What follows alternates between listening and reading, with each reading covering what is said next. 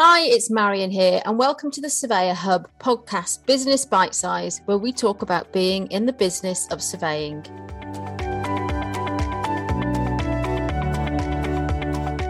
If you've listened to these podcasts before, you'll have heard me say a number of times, I'm sure, well-run businesses generally get less complaints and claims, and they're certainly less complex ones. And there are three main areas you need to focus on when it comes to protecting your practice as a surveyor. The interactions you have with your clients and customers, the areas of regulation you need to navigate, and thirdly, your responsibility as a business owner. Now, I'm going to park the customers and clients for a later podcast because it's a juicy, meaty topic that I am sure will start debate. The upshot being, not everyone is out to get you, and complaints and dissatisfied customers should be the exception, not the norm. We often don't pay attention to what we're getting right with our clients and building on that. And I often see surveyors attracting the wrong clients and then wondering why things aren't going well. Know that this is all within your control to manage, and watch out for future episodes of the podcast specifically on this. When it comes to regulation, there are a couple of areas of regulatory framework as a business owner you need to navigate.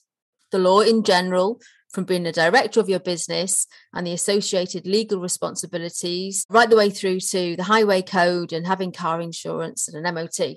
The rules of your membership body, whatever flavour of surveyor you are, and finally the rules and regulations specific to the market in which you operate. The secret is to build in systems, processes, and procedures in your business that design out risk and makes compliance simple and automatic. That way, you can't fail.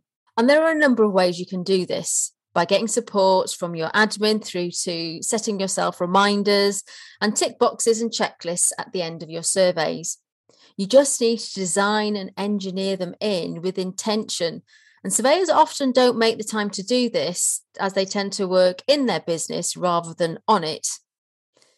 The most challenging part I come across with my coaching clients is the third area of focus, and that is your personal responsibility as a business owner.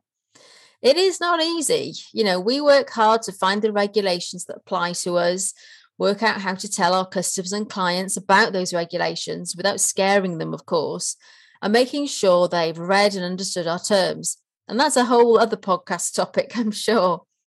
We have to work out how to use these regulations in our business, and the onus is always on us to make sure we're happy with the interpretation and application of any rules, regulations, or requirements. And that's quite some responsibility, and perhaps why working for yourself is not for everyone. That said, where you have the most support in life is where you will be most successful. And you don't need to reinvent the wheel. You can get the help and support you need. You just need to ask and go look for it. But here are a few things you can do to reduce risk in your business and protect your surveying practice. Firstly, track your work and, importantly, review it. Track the jobs you do, who are they for, what was your fee, and work out your hourly rate and profit per job. It's sometimes really sobering and can be quite an incentive to put your prices up.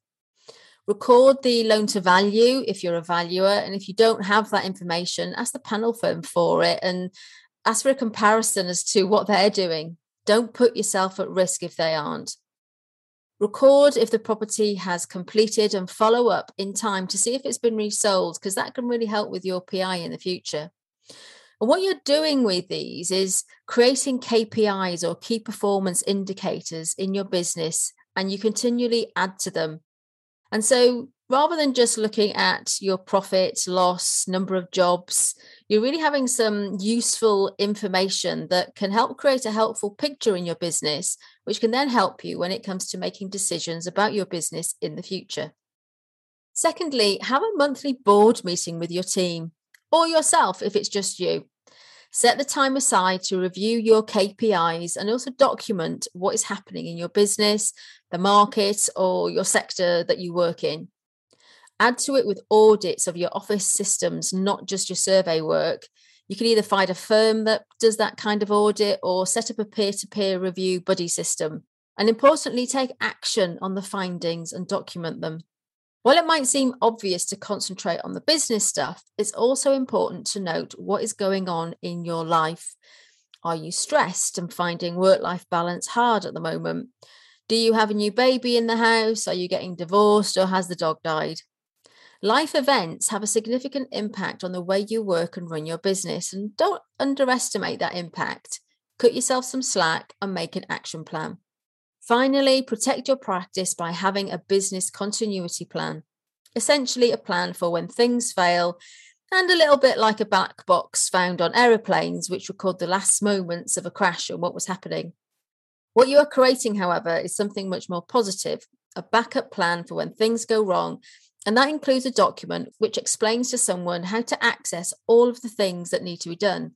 For example, a list of accounts, systems and passwords, who your key clients are, who your insurers are, how payments and refunds are made, any subscriptions you've got, who would access social media to make an announcement if you weren't available for whatever reason. Think about your hardware and software, and importantly, have a backup plan for if your report writing service falls down. These things do happen. You want to think about how someone else could fulfill the job if you were not available. And the good news is, in that creating all of these things in your business, you're not only engineering and designing out risk and simple mistakes that are made, you're also creating assets which add to the value of your business should you ever want to sell it. Hey, thanks for tuning into the show today. I really hope you enjoyed it. You can find the show notes and links to any guests and resources we've mentioned today on the website lovesurveying.com. And don't forget to show your support by buying me a coffee, or you can rate, review and follow the podcast on your usual podcast platform. It really does make a difference and helps spread the word and reach a wider audience of surveyors who just love what they do. See you next time.